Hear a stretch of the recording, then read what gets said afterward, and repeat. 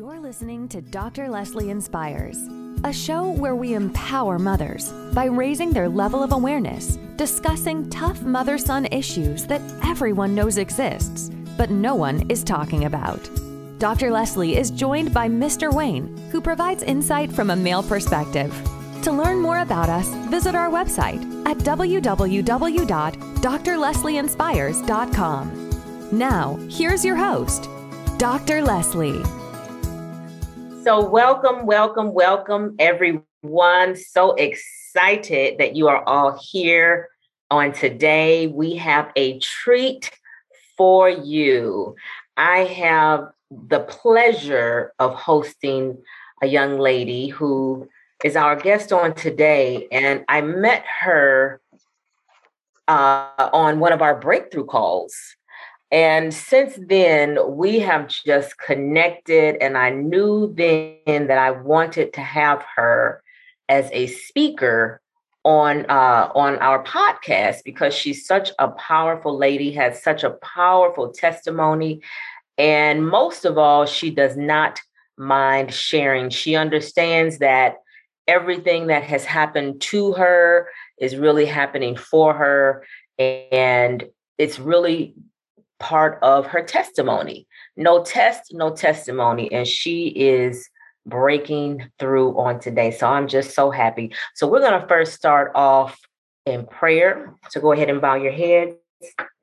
Father God, in the name of Jesus, we thank you, oh God, for today, for our special guest, Miss Teresa, asking that you would give her a special anointing to just be in the spirit as you put on her heart what you would have her to say. Let this podcast be all of you and none of us, giving us wisdom, knowledge, and understanding on what to say and how to say it, giving us wisdom on just speaking to the audience and being who you have called us to be in this season. So we just thank you, oh God, and we rebuke the spirit of fear in the name of Jesus, because we know that you have not given us the spirit of fear, but of power, love, and of a sound mind. And we can do all things through Christ that strengthens us. So we thank you. And it is in the mighty and matchless name of Jesus we pray. Amen. Amen. So I will just start a little by just giving a brief intro about my guest. She is a therapist, a powerful, powerful woman of God, powerful therapist who actually works with people who have mental health issues. And she works with them from with ages 18 through 80.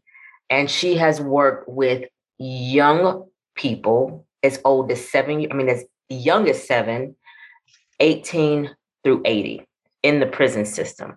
So even as she deals with people that have mental health issues, she herself has found herself with various situations in her own personal family.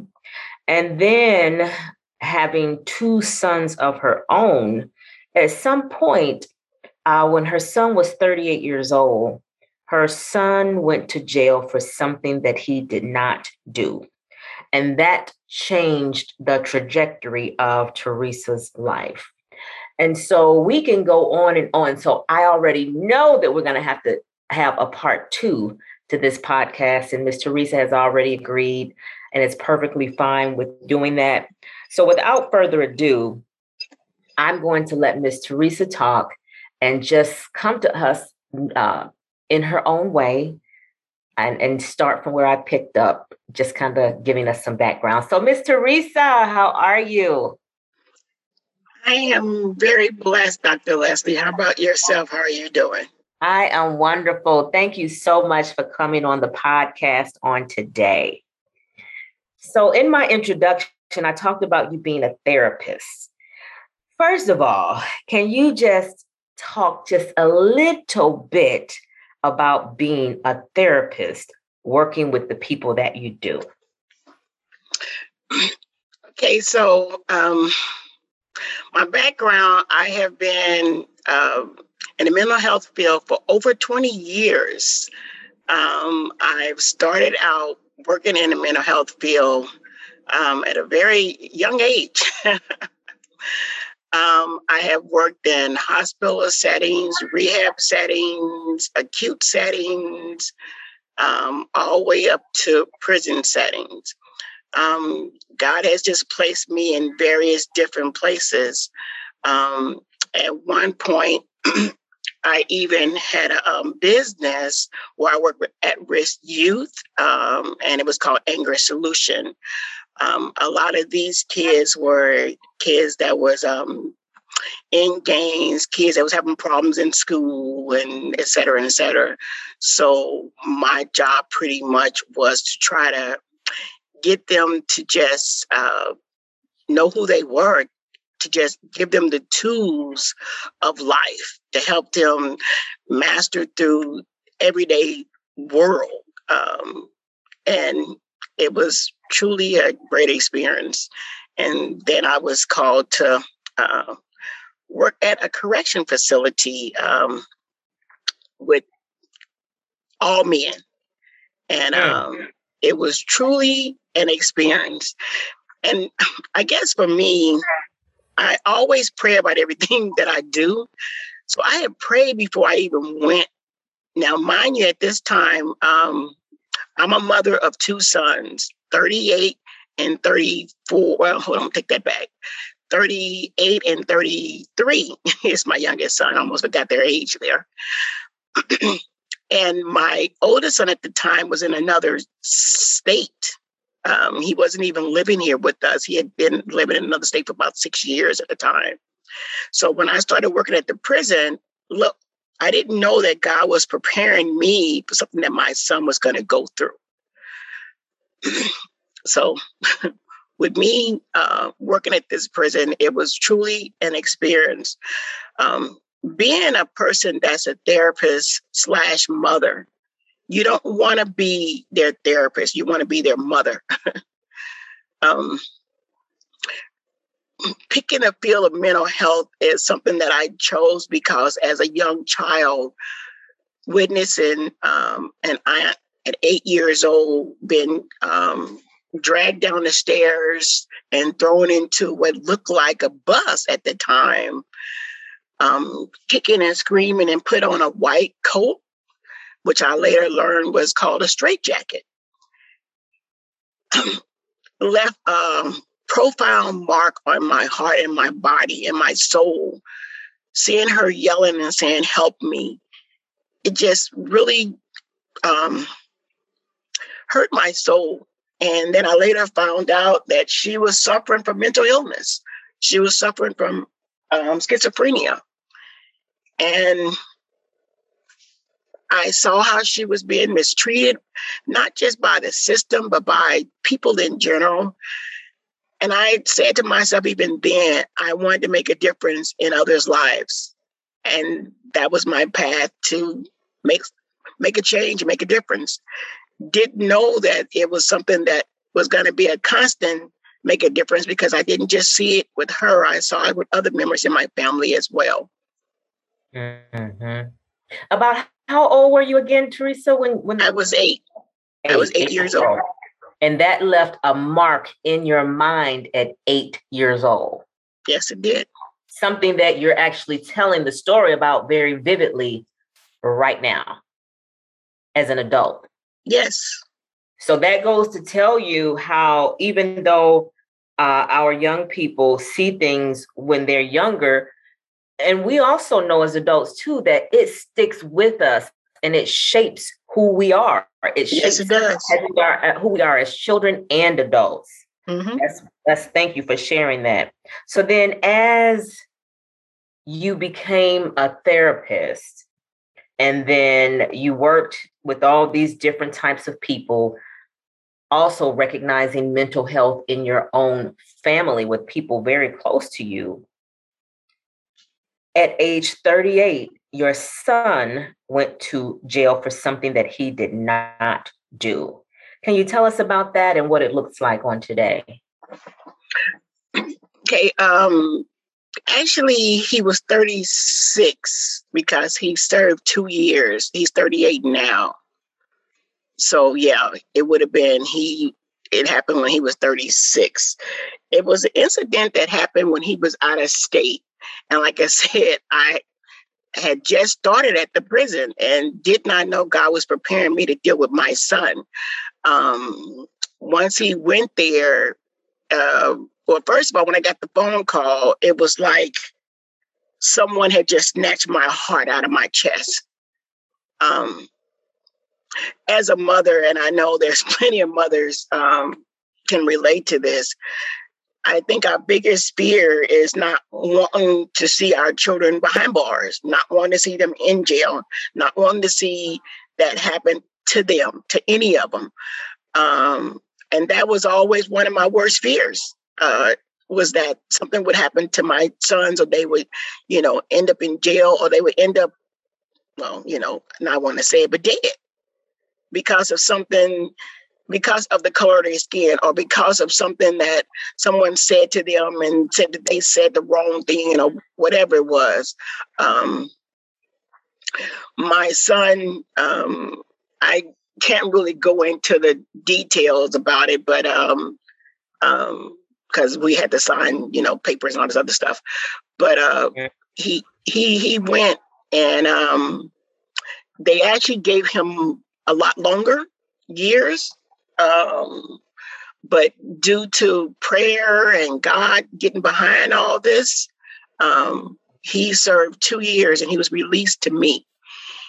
And that prior to all of that, like I said, when I found out that he was in there and he called me, and I couldn't let him know that it bothered me so bad and it hurt me, because what I've noticed with my sons, they pick up on what you're feeling. And he knew, he would know, if he knew I was scared and fearing, then he would have been scared and fearing. And I couldn't have him in there afraid and scared and not able to function, knowing that his mother is out here just losing her mind. I'm sorry, Teresa. When you say losing your mind, what does that look like for a mother? Oh my God. What it looks like is crying every day, every night, on my knees. I didn't even ask God why, because that's a question that I would never get an answer to. I just asked, what am I to do, Lord? What do you want me to do? And I just kept hearing pray. So I had posters, I had stickers all up on my window, scriptures, different scriptures all on my mirrors, on my walls, on the side of my bed. I was praying, I was reading different scriptures in the Bible about the different men that went to prison and how the Lord had freed them, and how even Jesus went to jail, and so the Lord had me read so many different scriptures on all the different prophets and men that had went to jail, and how God had took care of them, how he kept them under his wings, under his arms, how he stayed with them. And that stayed in my head. So he gave me, after first losing it, he gave me that peace and kept telling me my son was going to get through this. And I just had to believe that and trust that. But it was hard. It was hard at first, because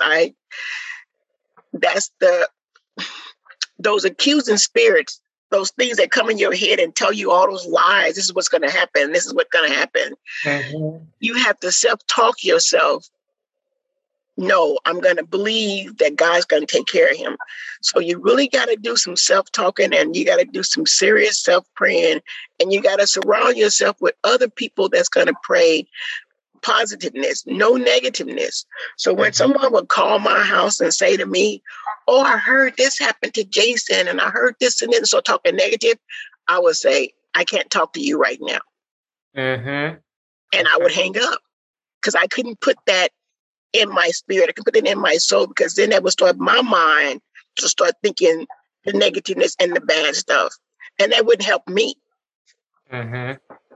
Now, let me ask, people calling, the people that you were surrounded by, do you feel like people thought that you were just overdoing it? Maybe you should just let him do his time. Maybe just leave it alone. You're being too overprotective of him.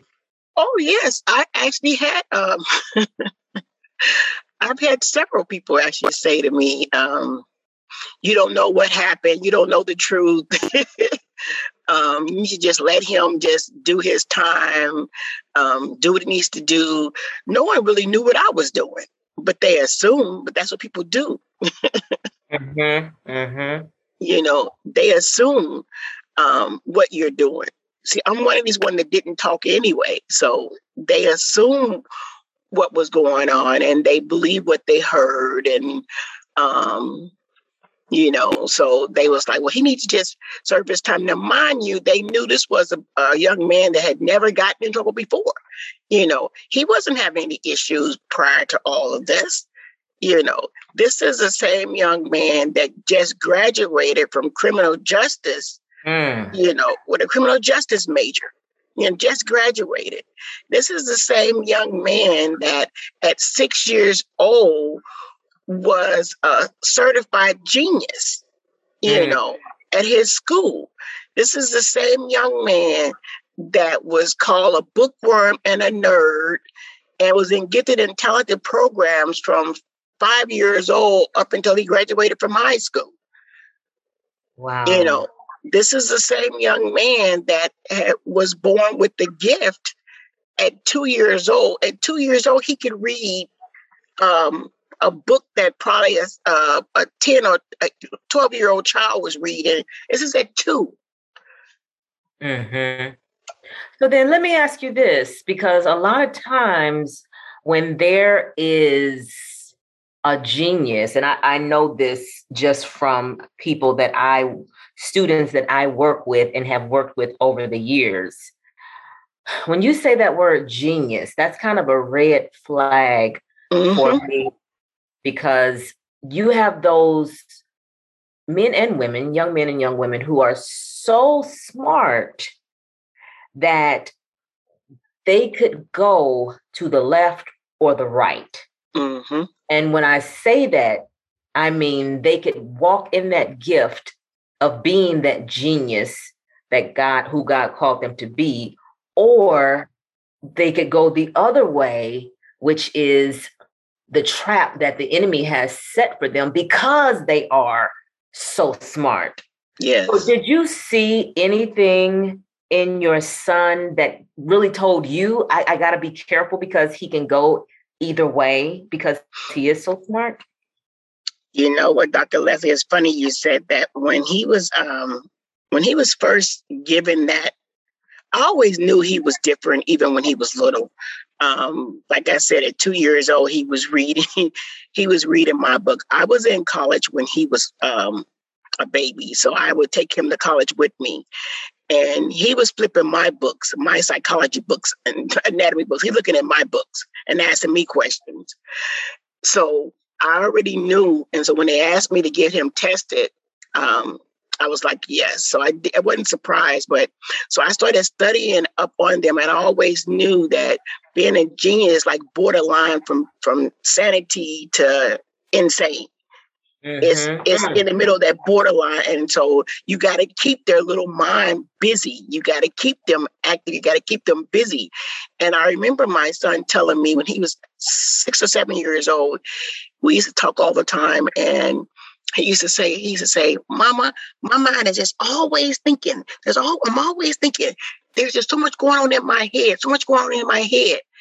And so I used to say, well, what's going on in your head? He said, just so much. So I try to keep him busy. He used to love to read. So I kept him in book clubs. He loved sports. So I kept him in sports.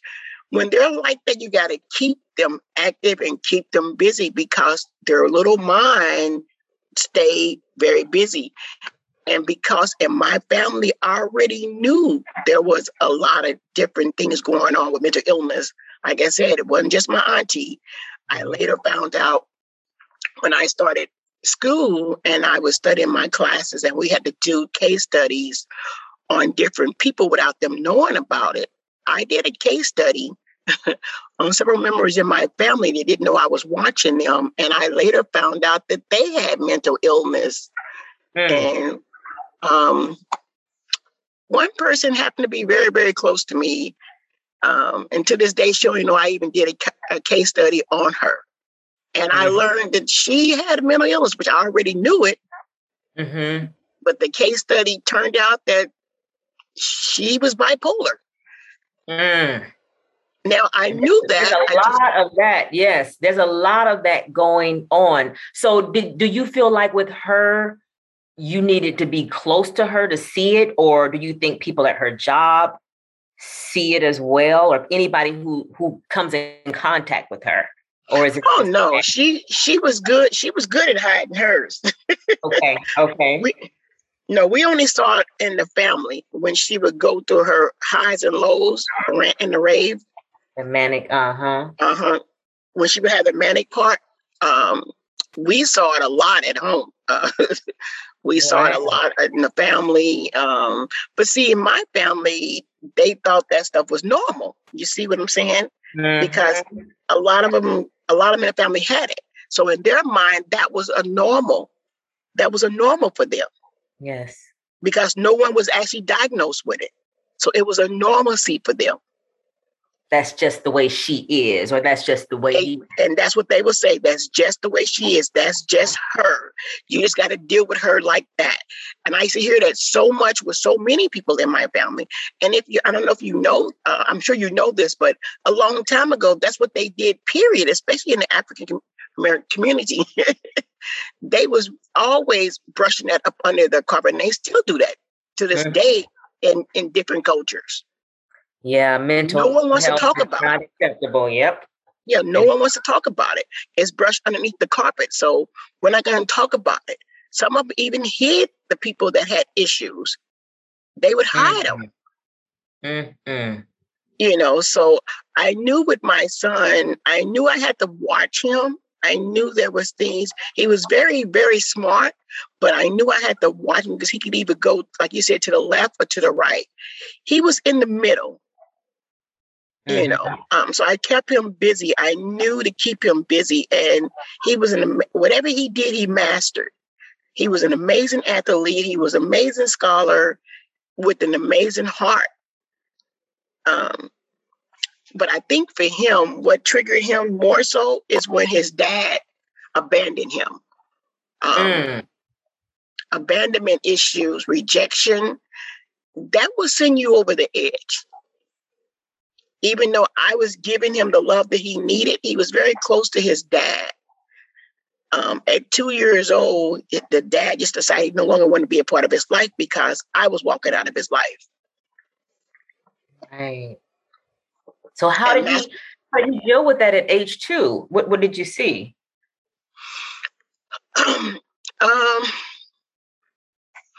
He would say, I remember him one time asking me, "Mama, why don't my daddy love me?"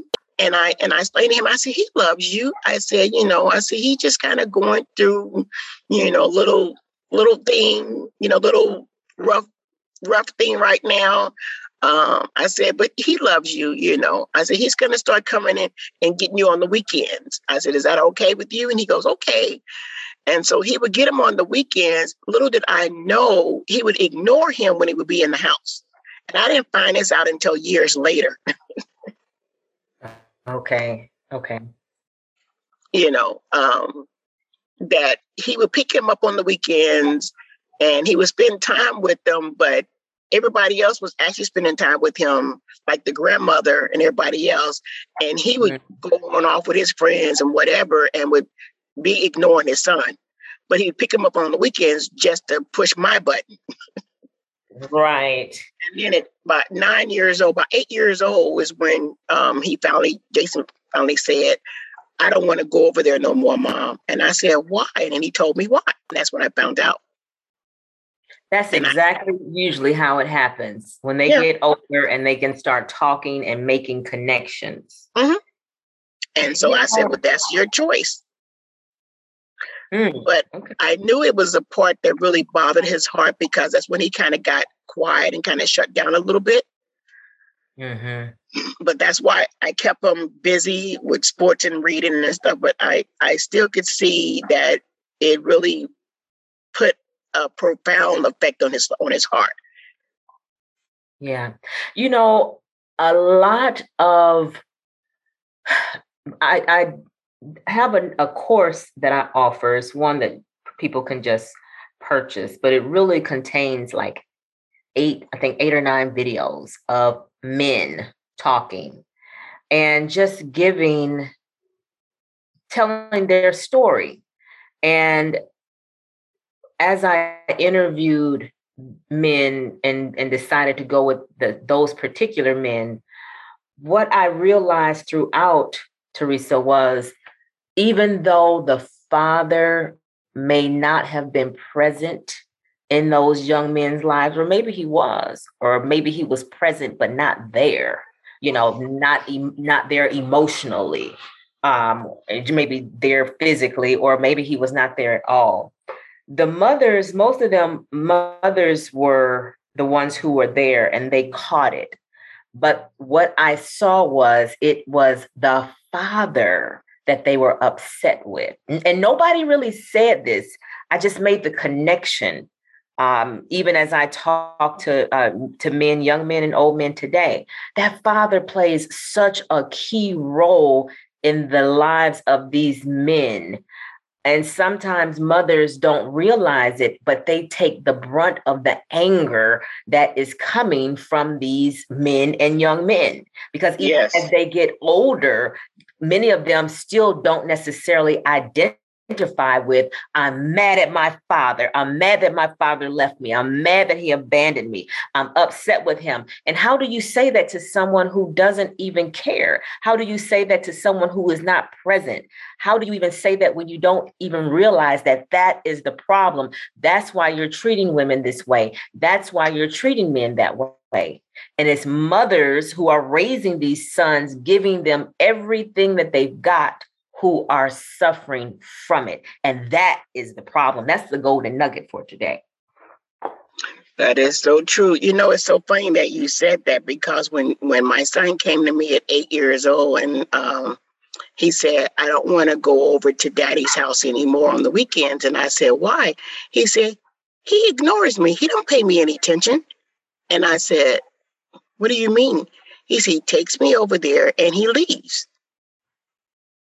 And I said, have you ever asked him, why don't he do things with you? And he said, yes. I said, what did he say? He said, because he didn't want to. I said, he actually told you that? He said, yes, ma'am, Mama. He actually told me that. Wow. So he said, and I asked him, then Daddy, why do you pick me up? Why do you bring me over here? I said, did he answer you? He said, no, he just walked away. And I remember that even to this day, you know, because I had a conversation with him after that, because then I got my flesh, that protective mother of me came out. I said, we need to talk. And how did he respond? Oh, when I talked to him, he tried to make my son out a liar. He said that never happened.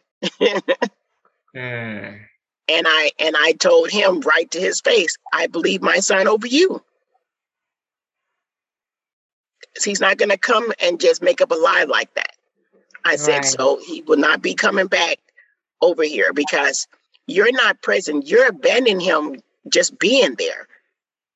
You know, if you're just coming to get him just to make my life miserable and you know, everybody else in the house life miserable, then that's not fair to none of us. And so he pretty much, that's what it was. And he just left it? Like he didn't try to fight to say no? No, he never tried to fight it. He knew I was telling the truth because he finally admitted it, that he was his father in name and money only anyway. Wow. Yeah, that he was his father in name and check anyway. And until I came back to him, I never told my son this until I came back to him that that's all he was going to be anyway. Wow. Yeah, that's another point.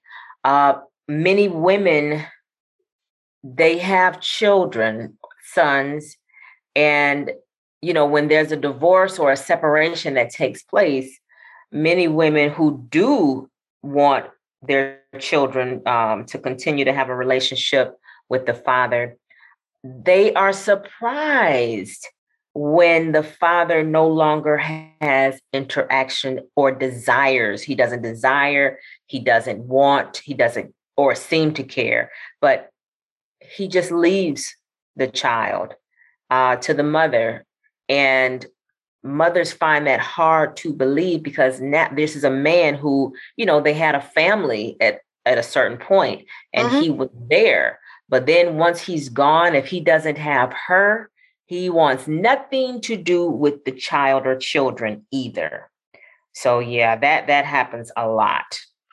Could no one had made me believe that he would have been like that with his son, because this was his first child, our first child. And the way that he loved me, the way he was so controlling and possessive, and which he really was, I just knew he was going to love his child, but little did I know that controlling and possessiveness outweighed our child. As long as you all were together. Yeah, as long as we were together, long as we were together, he would have been. But in my mind, I'm thinking, well, you're going to be a good father because you love me. So that means you're going to really love your child. But I think what a lot of us women tend to forget, father dad has nothing to do with it. They don't even, once they can't have you, they don't see nothing else beyond that. And that's what happened. Now, to this day now, he ignored him for 25 years. Wow. He wasn't a part of my son's life for 25 years. And that, I know that played a big part in my son's life, and then that just back in his life now? Huh? Is he back in his life now? Oh, he's back in his life now. What? And is that because of the what's going on? No, actually, when he moved out of state, he moved back to the state where his dad was. And he moved back to that state because he wanted to be part of his father's life. And they did connect back together. But he was still the same, in my mind, he was still the same cold-hearted person that he was when he was a child. But I wasn't going to tell my son this. My son needed to see it for himself. And he did. He saw, he was like, wow, this is who he is. There are some people you just can't change. Amen. That's a very, very good point, because a lot of young people are, especially men, they're looking for that man to emulate, and they go and find them only to find out that he is not the man that they imagined that he would be. A lot of sons don't understand, they feel like they are a great son. I'm a great son. Why wouldn't my father be happy to have somebody like me? What did I do? They take it personal sometimes, and feel like it was something that they did that made them leave or not want to be a part of their lives. That's a very good point. What was really strange with my son's father, every game my son had, I learned later that someone always saw him at his games over in the corner somewhere watching. So he would go to his games. We never knew he was there. Wow. Somebody always saw him at his games. Somebody always saw him watching. He'd watch him from afar, but he would never interact with him. I wonder what that was about. Well, years later, he finally told me. it was him being immature. He was just really angry at me for so long that he held the grudge for so long that he wanted to hurt me the best way he could. And the only way to hurt me was through my son. He actually told me that. Yep. I believe that. Yeah, he told me, he said, I knew you loved him. Now, quote, I knew you loved him more than you loved me, is what he said to me. Mm-hmm. So I knew how to hurt you was to ignore him. I heard, I think TD Jakes say on something I was watching, I think it was about mothers and sons or something like that. And I remember him saying that husbands want the mother or their wife, they want their wives to love and treat them the way that they treat their sons. Mm-hmm. Isn't that something? Yeah. And that's powerful because we can be forgiving to our sons. We try to help them in their inadequacies because we want them to be this certain person, but they came from us. And so what he was saying was men want, or husbands, they want their wives to love them / treat them the way that they do their sons. So, wow. So, Teresa, let's fast forward. You said, I want to back up a little bit. You said something about you kept Jason busy. You had to keep him busy. Right. And so I think that's what a lot of mothers do, especially up until 18 or as long as they are in your home. But what happens? What happened when Jason became an adult or when he went off to college? What happened when he was out of your view as an adult? It was no longer part of your control or was no longer really part of your quote unquote business from his in terms of what he did from day to day, keeping him busy. At that point, he should have known what to do. What did age 18 and over look like for you in terms of him keeping busy or him keeping himself together? Well, for me, he was in school and he was working, so he stayed busy like that. And because he was still living with me at the time, they went to church. That was my rule. You live in my house, you still going to church. For me, what I tried to instill in my sons at a very young age is for them to have faith in God. Without spiritual guidance, they needed to have something else to believe in besides me. And why I say that, both of my sons, and this is really something very, very, very remarkable. Both of my sons at a very young age, Jason, I think when he was about maybe 8 years old, 8 years old, after he decided not to go to his dad's anymore, he came to me and he said, "Mom, you calling me?"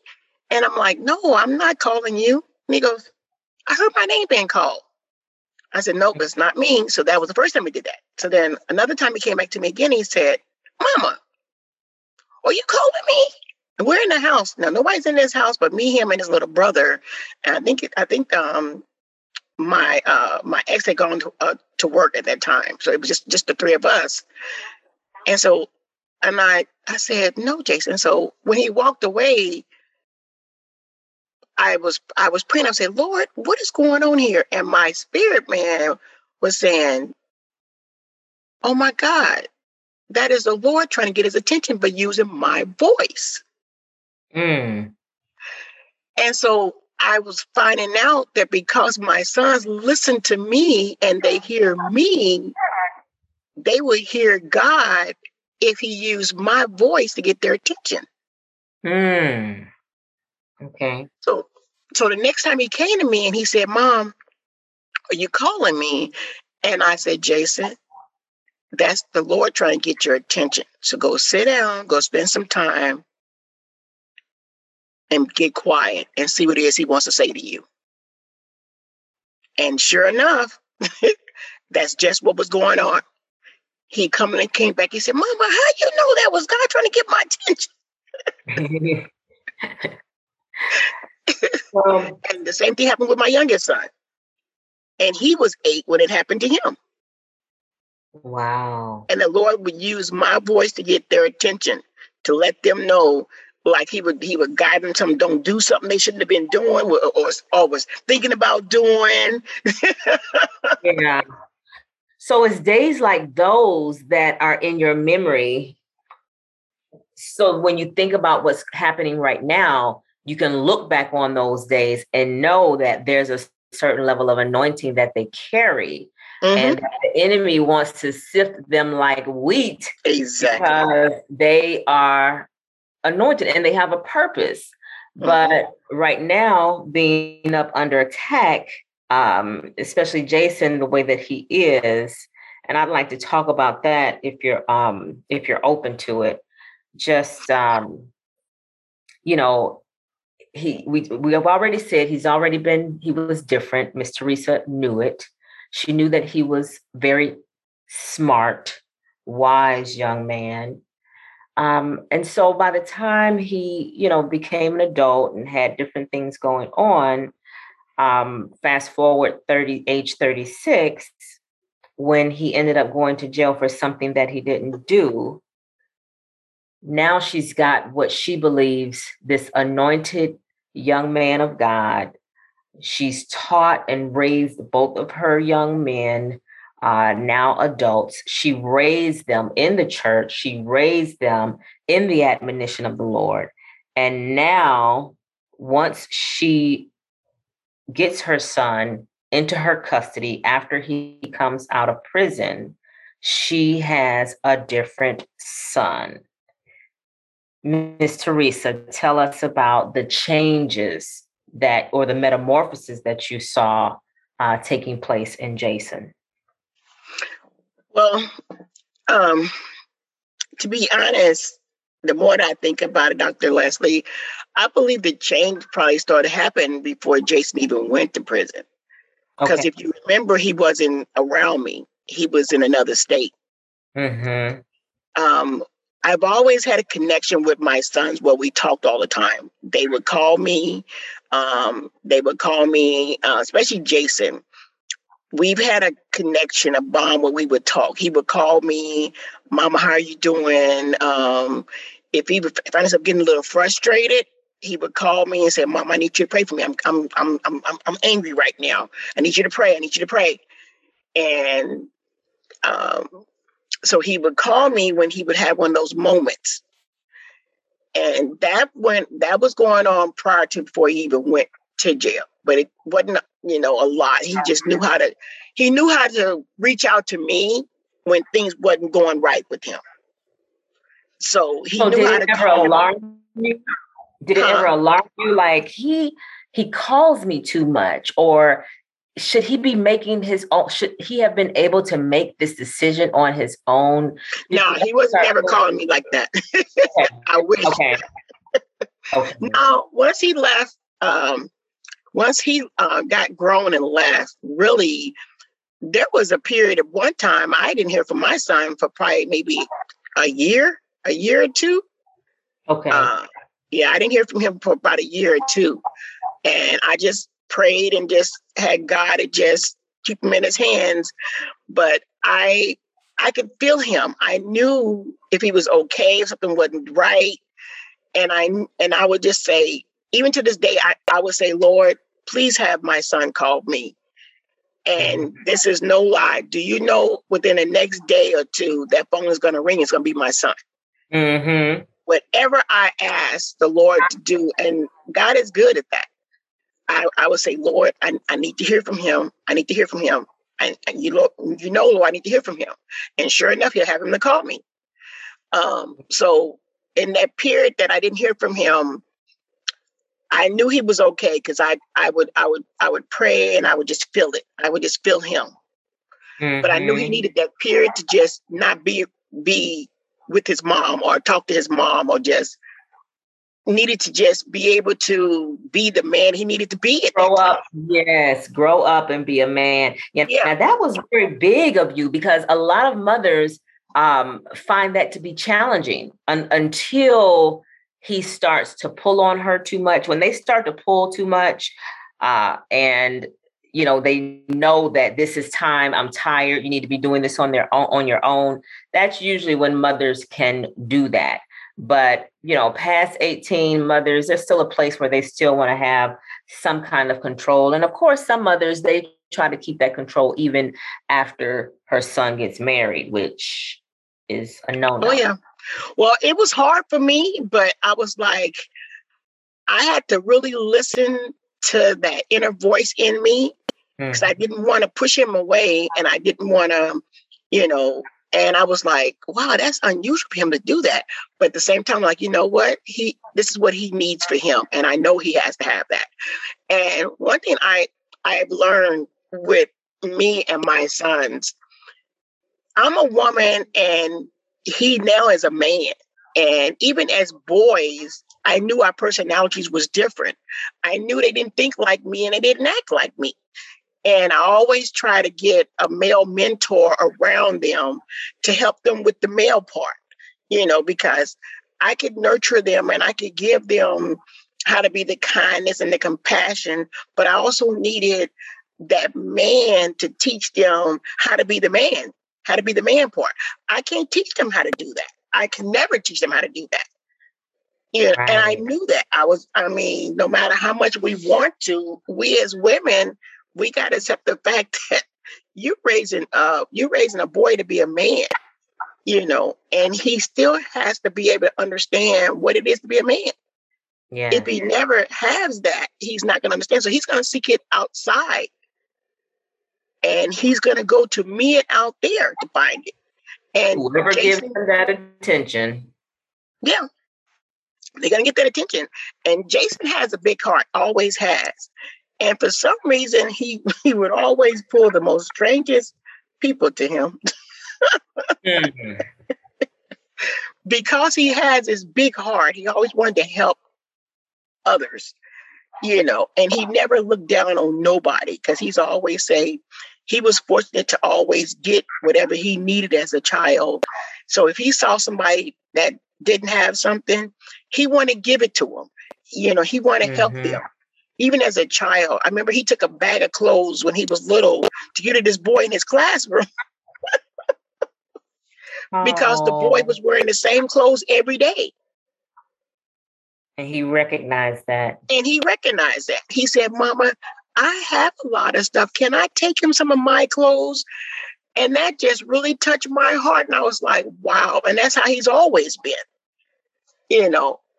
but he tended, there are some people that I wished he would just let them go on about their business. Right. Because now they're a part of who you have to minister to and helping him to deal with it. Exactly. So those 2 years that he pretty much needed to grow up, like I said, it was hard for me, but had I not had the strength and the faith that I had, it was still hard, but for me, it was, God kept me through, and I kept myself busy, with my work and my other son and writing and just praying and just staying in faith that God was keeping him, was going to take care of him. Yeah. And that's what I had to do, but I knew he needed that, it's just something your husband had said in one of your podcasts, as far as men, our no has to be no, and we have to let them go through their journey. Mm-hmm. That is so true. We have to let them experience their pain, their happiness, whatever they got to go through. We have to allow that, no matter how much we don't want to allow it. We have to. Yes. And because we do more damage to them than anything. Yes. That's one reason Dr. Leslie Inspires exists, to help mothers through that, to help them through that process of letting go and letting them grow, because to some women, it can be so difficult that they make their own lives miserable, trying to constantly save him and go after him to help him to make the right decisions. Ultimately, he's responsible for his decisions, and Yes, we're teaching them every step of the way. So the best thing to do, which in my book, we talk about the chrysalis, which is allowing them to go through that struggle, allowing them to make their own mistakes, even when we can see ahead. Because I think what we try to do is say, no, don't do that. Don't do that. And so sometimes we can say it, and other times we can say it and they still do it. And, we can't lose sleep all the time over that bad decision that we know they're going to make. And prayerfully, we can get them younger. We can start teaching them younger so that they don't make as many, I should say, dumb mistakes, because it boils down to critical thinking, and it boils down to what some of us say, dumb mistakes. Some others say, boy, that was stupid. What in the world were you thinking? Or boy, that was dumb. So we can see certain things, and mothers do say that, and it's like, it's the first thing that comes out, because you can already see, why in the world did you do that? I mean, that doesn't make any sense. That's what you want to say sometimes. And many mothers do say it. But sometimes it's a matter of, I'm going to bite my tongue and I'm going to keep my peace and I'm going to let you make the mistakes. And when you want my opinion, I'm here. I think for me, both of my sons taught me. And I think for me, I had to pay attention to them. I had to really listen to them. And I think sometimes we as mothers don't want to listen to them. We want to tell ourselves we know better, we know more. Because I'm older than you, I'm your mother, or I have more experience. But sometimes we need to actually listen to them. I don't know if I shared that story. I think I did share a story with you when my sons actually had to tell me, Mama, will you let go of us? I had smothered them. So because it was just the three of us at one time, and I'm raising boys. And when I first moved out here to California, everybody had told me about how bad it was, how the gang was out here. And I was like, oh my God, I gotta just, really watch my sons. I can't let nobody, hurt them. And, just the fact that I didn't want them to be hurt. And, I figured they had gone through enough rejection and abandonment, a bunch of this. And, this mother of me, needed to just watch over them, I felt. And I remember my son saying to me, and I think he was 12 or 13, he said, Mom, how will we know what you taught us and how to do the right thing if you won't let us get out there and experience anything? If you're watching us 24/7, if you're smothering us or holding us, how will we know what to do? And I never forget when he asked me that, and I was like, wow, a child leading an adult here. That's what usually happens, but that's the time to do it, especially when they ask. Now, some sons, they'll continue to take the advice, they'll continue to take the financial help all the way through adulthood. They'll continue to, they'll just continue and not really want to grow up. So that was admirable at age 12, 13 to actually say that. Well, and that was the thing, it was still hard for me, but I took the gloves off and I pulled back, I stepped back, but I still let them know there are still rules. You can't just be doing whatever you want to do and not listen. And they didn't. I mean, when I moved here, I never forget, I got so many compliments about how they say yes, ma'am, and no, ma'am. And they was like, I've never heard kids say that to no parents. even to this day, my sons are grown and they still say yes, ma'am, and no, ma'am to me. And I think that has to do with the fact where we was raised in the Midwest. You know, I still say yes, ma'am, and no, ma'am to my mom. You know, that's just how we are raised to talk to adults. My sons say that not just to me, they say it to adults, period. Yeah. You know, it's just out of respect.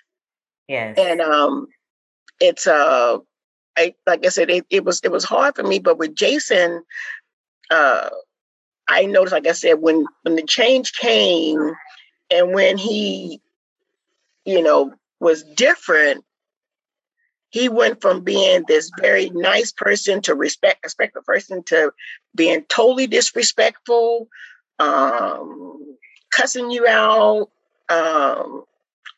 Once he went to jail and got out of jail, it's like a whole switch. It's like something just switched in him. Wow. It's like something just switched in him. And when they told me they had him on 4 or 5 different medications for antipsychotic drugs, and I'm like, what did you diagnose him with? And they showed me this paper, you know, PTSD, anxiety, bipolar. I'm like, what? You know, and I'm like, wow. Now, PTSD, yes. I believe he had that before he went to jail because he was involved in a real horrific car accident 2 years prior to that. And I believe he suffered some brain injury. And that's why I said I know he had changed maybe 2 years prior to that. And I don't believe that the hospital actually really did much examine on him when it come to his head part. Mm-hmm. Because I noticed a difference in his mood. Even then, I noticed when he'd be in the car, he would have anxiety really bad. His car was on the news. That's how bad his car wreck was. His car had flipped over 15 times when he was on his way to work. I can't remember if a semi bumped his rear part of his car and made the tire blow out or what happened. But all I know is that my son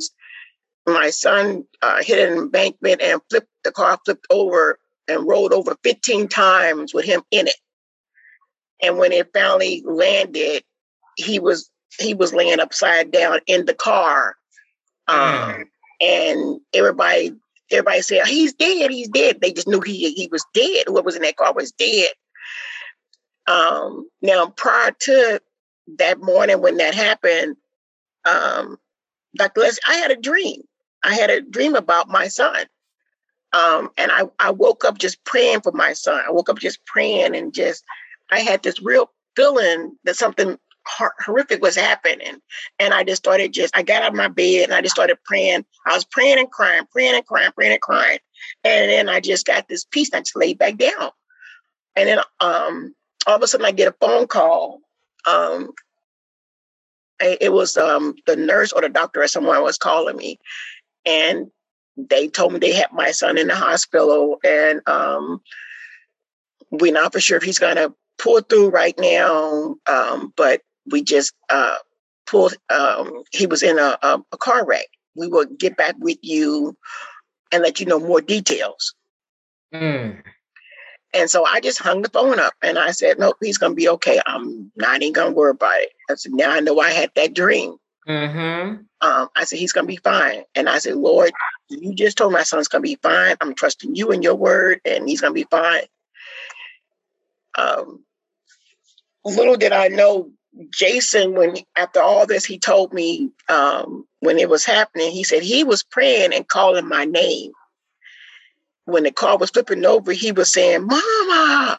And he was, saying, God, don't let my mama find my body burned up in this car. I don't want my mother's last vision of me seeing me burned up. This is what my son said he's saying as the car is flipping over. as his hand is up on top of the roof. And he's saying, don't let my mother see my body burnt like this. I don't want her last vision to see her firstborn child like that. And he's like, Lord, please don't let me die like this. And so as the car flipped over, he said, and as he's sitting there, he said, somebody kicked the window out and pulled him out and laid him on the hill. And he just laid there. He said a person had on a black shirt and black pants. And he could look up and he saw people kind of stand up there on the highway on the sides looking down. But the person that pulled him out, said to him, your mother would never forgive me if I left you in that car. And he said the person walked away. Wow. I told my son that was an angel that came to get you. Because the lady at the top said that she never saw anybody pull him out. Wow. You know what, Miss Teresa, that's odd that you would say that, because my daughter was in a car accident in April of this year, a bad accident. And the guy, it was at 4 a.m, and there was a gentleman who was in his car driving behind her coming from work, and he saw the whole thing. And her car turned over. Her car was on 2 wheels at one point. He said it was like nobody was driving it. He said, I stayed behind it because I'm thinking, whoever is in there, they could not be alive. Right. And to this day, I told her, I believe an angel came and kept that car from going over the embankment. Yes. Of the road, and when it was on 2 wheels, I feel like an angel. They were, even though it seemed out of control, they were the ones who kept it in control. And exactly as you said, I feel like that's what happened. Yes, people don't realize there are angels. There are most definitely angels. I'm telling you, my son told me. He said, "Mom," he said he pulled me out of the car. And he said to me, even to this day, Jason will tell you the same thing. This is what he said to me: your mother would never forgive me if I left you in that car. And when the police had said all this, they said the window was broken from the outside. The window was kicked in from the outside, but they never saw anybody down there. And how do you explain still being alive through that? Exactly. And, the enemy's been trying to kill Jason several times. And that's how I know he has a calling on his life, and it's for him he just got to just push through all of this. He just got to just know that God is with him. And I know it's hard, because it was hard for me to see how things turned out. I mean, Dr. Leslie, for you would have to actually see what my backyard looked like. My son had gotten to the point where he was living in his car after, when the pandemic started. It affected my son. It affected all of us. But when you have mental things, illness going on and things going on, a sudden shift in your lifestyle, in your everyday environment, it could trigger things in you. As people don't understand, when you have PTSD and you have other things going on, certain things can trigger you to just not be the same anymore. Yeah. And so when he was working, he worked that year. When he first got out, he had a job. Now, in the first 3 months I had him with me, it was like having a little child in my house. He was having night terrors. He would scream out at night. I'd have to go in his room and lay my hand on his head and say, "It's me, it's Mama. I'm here with you. I'm here with you." So prison is not a place for no one to be. I worked in a prison, and it's not a pretty place. It's not a nice place. They say it's supposed to rehabilitate people. Majority of the time, it makes them worse than what they were when they went in. And it's by the grace of God that will bring you out of there saved. Mm. And that's why I know God put me in the prison he put me in, because I was facilitating groups, anger management, social skills groups. I was doing groups with these guys that felt like they had no one to talk to. God put me in their lives just as my son was in prison.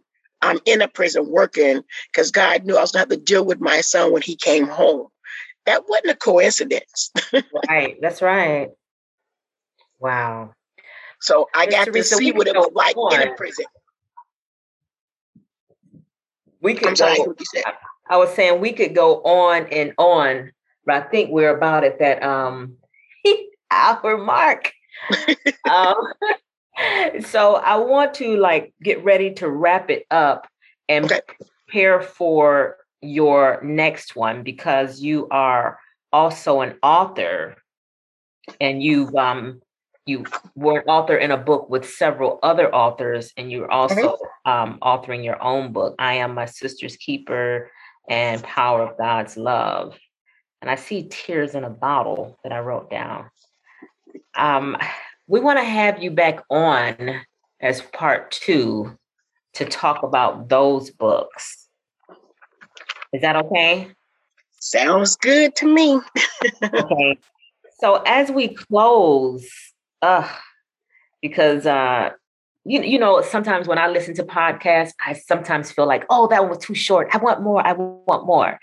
And then some others are longer. But this one, I feel like we can keep going, but I just want to prepare to close by allowing you to just give some words of wisdom, or even just say a little more about Jason and maybe what's going on with him now. I really want to hear more about how you managed or did not manage the situation, because many mothers feel obligated, or they feel, when there's a time and they just don't know. Maybe you just want to give some words of wisdom or encouragement, or just tell how you managed to cope with that situation as he was dealing with the PTSD, the bipolar, the night terrors when he came out of jail. How did you deal with it? And do you have any advice for any other mothers who are listening to your podcast right now?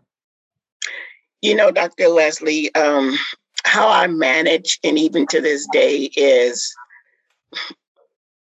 trying to stay calm, trying my best to remember that it's not about me, and that my son really needed help professionally, and that I needed to be able to be okay with seeking help. Sometimes we get afraid and not wanting to tell people what's going on, or not wanting to talk about things. And I also needed to have a sounding board for me. I needed to have those women that surrounded me, or those people that surrounded me, that kept me strong and kept me filled, so I could keep being the strength and keep being the person I needed to be, because emotionally and mentally and physically, it's draining to watch someone you love hurt and feeling helpless. This is what I was trained to do. I was trained to help others get through, pain, and help get through issues that they're going through. But I'm a mother before I am a counselor or therapist or mental health worker. I'm a mother first. Amen. But I'm also a person first. I'm also a woman before I became a mother. And I have to take care of me first. I have to remember I have to be well enough to be able to help somebody else. And so if I give any kind of advice, I would tell people to remember, please take care of yourself first, because you won't be no good if you can't take care of you. You won't be no good to take care of no one else. It was very hard to watch my son go through what he went through, but staying calm and being able to, for me spiritually, seek God's help and stay in prayer, because prayer changes everything. So when he would have his night terrors, I would go in a room and I would make sure, that he wasn't swinging out or hitting or anything. His night terrors was mainly him crying out. He would cry, and he would always cry my name. So I would lay my hand on him and I would let him know I'm here. And I would say, I'm here, I'm here. Once he heard my voice, it was like he would calm down. So when he calmed down, I would just pray over him. And then I would go in the next room and then I would just pray. But emotionally, I would cry. And in my book, I'm My Sister's Keeper, my story, Tears in a Bottle, it talks about that. I cried many tears, for my son. But knowing that God would get me through it, my tears was not in vain. And you have to have some kind of help. You have to seek help. You have to seek, if you can't do it alone, and you're not alone. Mm-hmm. And you can't be afraid not to share. You just got to know who to share with. Yeah, that's right. You can't share with everybody. That's right. People can be judgmental. Yes. Not understand the shoes that you're walking in. And if they got in your shoes, they wouldn't last 1 mile. No. And I've had many people say that to me. I mean, how do you do what you do? And I tell them all the time, with prayer. My strength is with prayer, because there's times I'm tired. There's time I'm praying. I'm like, God, I can't do this. It's too much. It's too much. Especially when you watch your son living in a car with trash on him like a homeless person. You watch your son get up and walking around, go from 220 pounds to 89 pounds. Mm. You watch your son who would never talk to you any kind of way, but also he's cussing at you, telling you that he would kill you. Yeah. When they get like that, you have to just know when to pick your battle. You can't be cussing at them and going off on them. You have to know how to pick your battle with them. That's when you better turn it over to Jesus. Yes. If not at that point, that is a good time. Yes. You have to know how to pick your battle, and you have to just trust. You have to trust your instinct, and you have to love them through the pain, is what I say. Love them through the pain. Yeah. Do you love them from the pain up close or afar when you are? Sometimes you got to do it both. You got to know when to step away. Mm-hmm. You got to know when to step away, because if it's going to cause you danger, you got to know when to walk away. Yeah. Even if it's your child, you got to know when to walk away. For me, I had to actually finally walk away.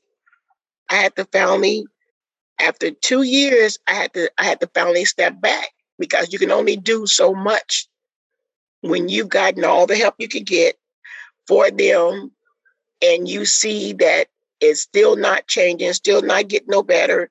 Nothing is changing, and they're constantly coming at you, because the enemy will use you to get attacked. Mm-hmm.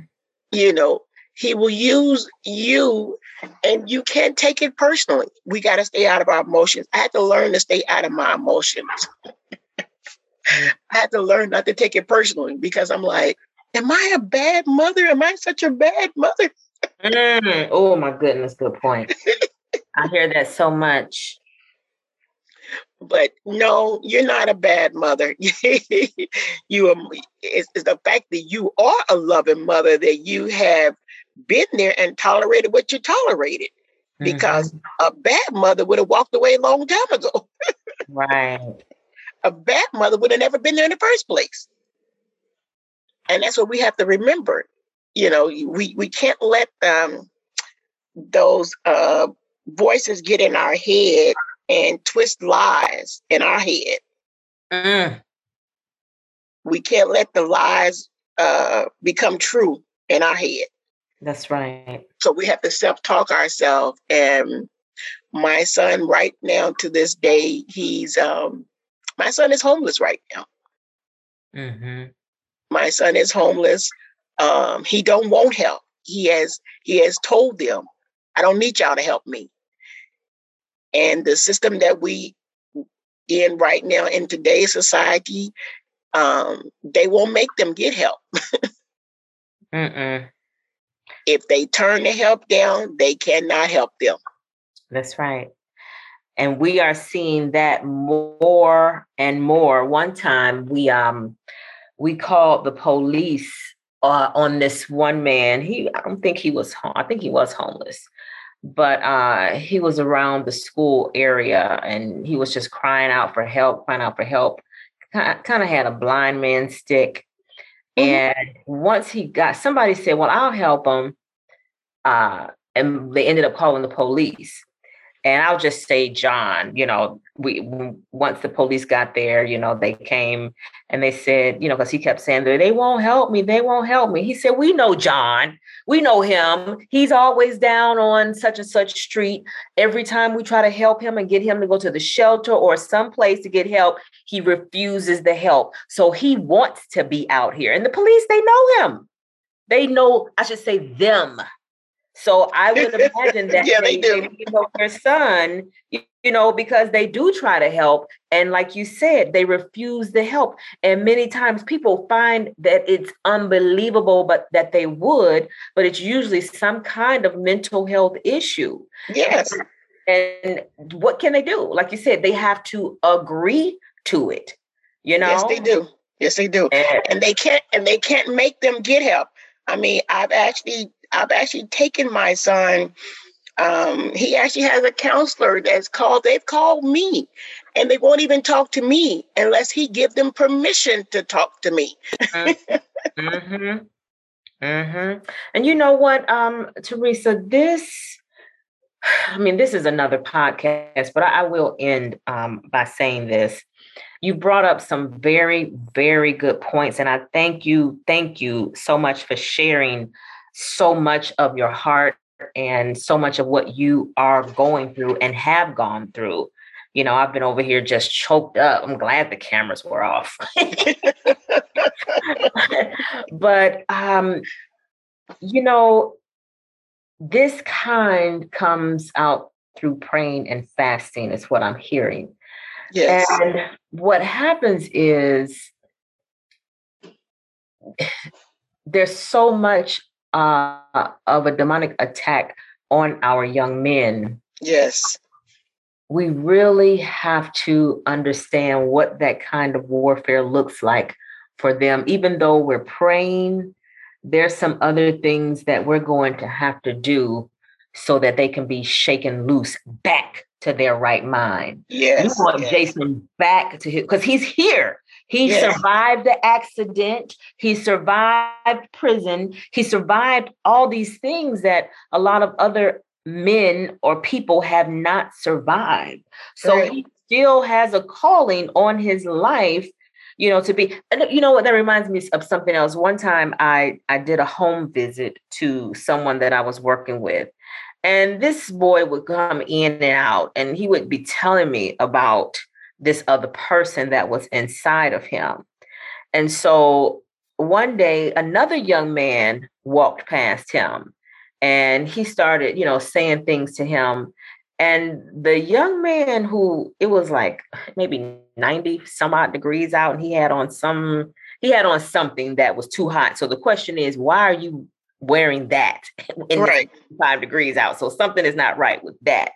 Right. But he said to the young man that I was working with, he said, because the guy said something to him, and he said, brother, you need Jesus. I'm going to tell you that right now. All them demons that's on you and talking through you. He said, oh, yeah, I know where you are. I know what you're dealing with, and you need to stop it right now. I just need to make a good decision. You can't fool me. He just started saying all this stuff about like what I knew. And the young man that I was working with, he got so mad, but he had to shut up and listen.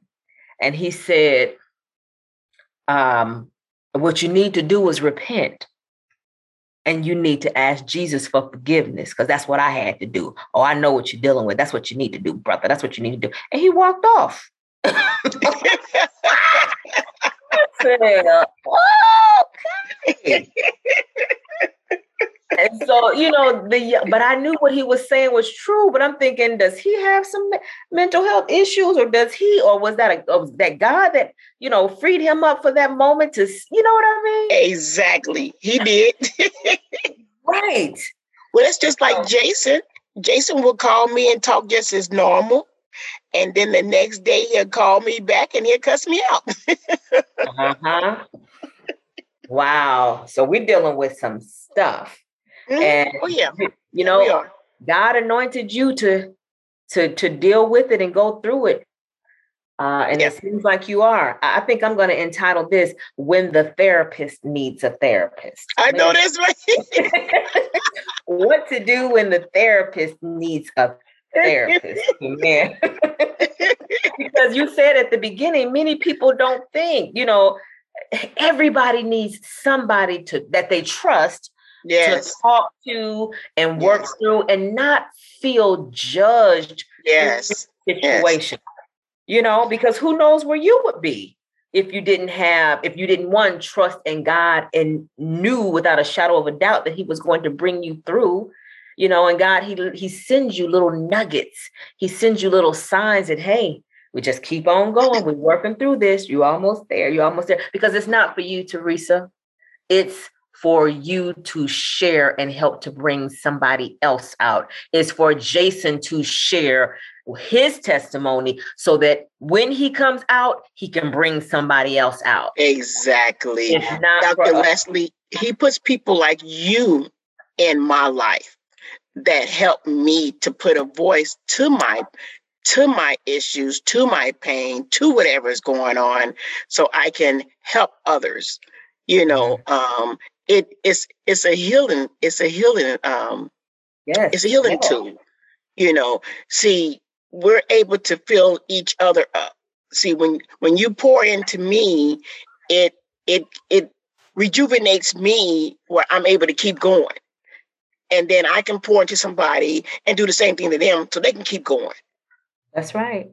So that's why I said we can't be afraid to allow. When God put people in our lives, put him in our lives for a reason. And so we may need to be poured into at that moment. You don't know what's coming on down the line, but he knows, just like I didn't know why he wanted me to work at that prison. And then the following year, I get a phone call, my son's in jail. Right. I mean, so I learned some things from these inmates. Yes. They taught me a lot of stuff. Had I not experienced that, there's no telling what would have happened when I first talked to my son or when my son got out. I knew how to handle him better. I knew what to say to him and what not to say to him. Mm-hmm. Amen. Well, woohoo! We can keep going. But we are going to stop right here. I'm going to, actually, Ms. Teresa, can you close us out in prayer on today as we close? And then I will get back with you so that we can set up the next one. Okay. Well, I want to say this. I appreciate you from the bottom of my heart. And thank you for giving me the chance. And I hope I was able to answer what you needed me to answer. Oh, my gosh. You answered so many questions that mothers have, that mothers can't ask anybody, but you shared it today. You shared your heart and probably freed some people up, freed some mothers up who just felt like, I don't know what else to do. And you also allowed them to know that they are not alone. And that is the key. because they think they're the only ones going through this. For today, you touched on so many different angles, so many different avenues of what mothers are going through that I cannot thank you enough. You hit on more than I can ask and or think, and I thank you. So if you can go ahead Thank you, Dr. Leslie. Okay.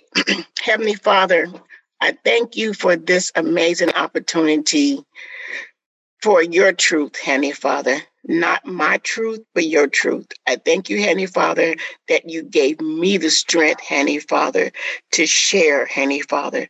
That you gave me the strength, Heavenly Father, to walk through this journey, Heavenly Father. There is nothing too hard for you, Heavenly Father. Sometimes we have to go through different mountains that we jump from one to the next, Heavenly Father. But then there's a valley that we go through, Heavenly Father, that is experienced for us, but that you bring us out of, Heavenly Father. And I thank you, Lord Jesus, that you will continue to help us go through what we need to go through and come out of it, because there's always a light at the end of that tunnel. There is no storm too hard for you. There is no trial or tribulation too hard for you. There is nothing that you cannot do. So I thank you, Heavenly Father, that you will continue, Heavenly Father, to watch over each and every one of us, Heavenly Father. I thank you, Heavenly Father, for Dr. Leslie, Heavenly Father, for giving her the obedience, Heavenly Father, to do what it is you have called her to do, Heavenly Father, to be that voice, Heavenly Father, for so many mothers, Heavenly Father, who is going through the things with their sons, Heavenly Father. But it's you, Lord Jesus, that's guiding the way. And I thank you, Heavenly Father, you would continue, Heavenly Father, to show us what to do and how to do it, Heavenly Father. I know I'm willing, Heavenly Father, and I know Dr. Leslie is willing. I thank you, Heavenly Father, that you would continue, Heavenly Father, to bless all of those who are listening, Heavenly Father, that those that don't know you, Heavenly Father, they will come to know you, Heavenly Father. And that those that know you, Heavenly Father, will not be afraid to come to you, Heavenly Father, and say, Lord, I need your help, Heavenly Father. Help me, Heavenly Father. Hope is a very powerful, Heavenly Father. As long as we have hope, we won't go wrong. And Heavenly Father, I thank you, Heavenly Father, for allowing me, Heavenly Father, continue to hope and know that my son will come out of this because you are walking with him. And I thank you, Heavenly Father, you would continue all those sons out there, Heavenly Father, that need you, Heavenly Father. All those mothers that need you, Heavenly Father. Walk with them, Heavenly Father. Let them know that you will never leave them or forsake them. And I thank you. This I ask in your mighty name. Amen. Amen. Thank you, Jesus. Thank you, Miss Teresa, once again. And we shall talk soon. Yes, we will. Have a good day, everyone. Thank you for joining us. Thanks so much for listening to this episode of Dr. Leslie Inspires. If you're enjoying the show, please feel free to rate, subscribe, and leave a review on your preferred podcast listening platform. We really appreciate that effort. Also, for more content and resources, please be sure to visit our website, www.drleslieInspires.com. We'll see you in the next episode.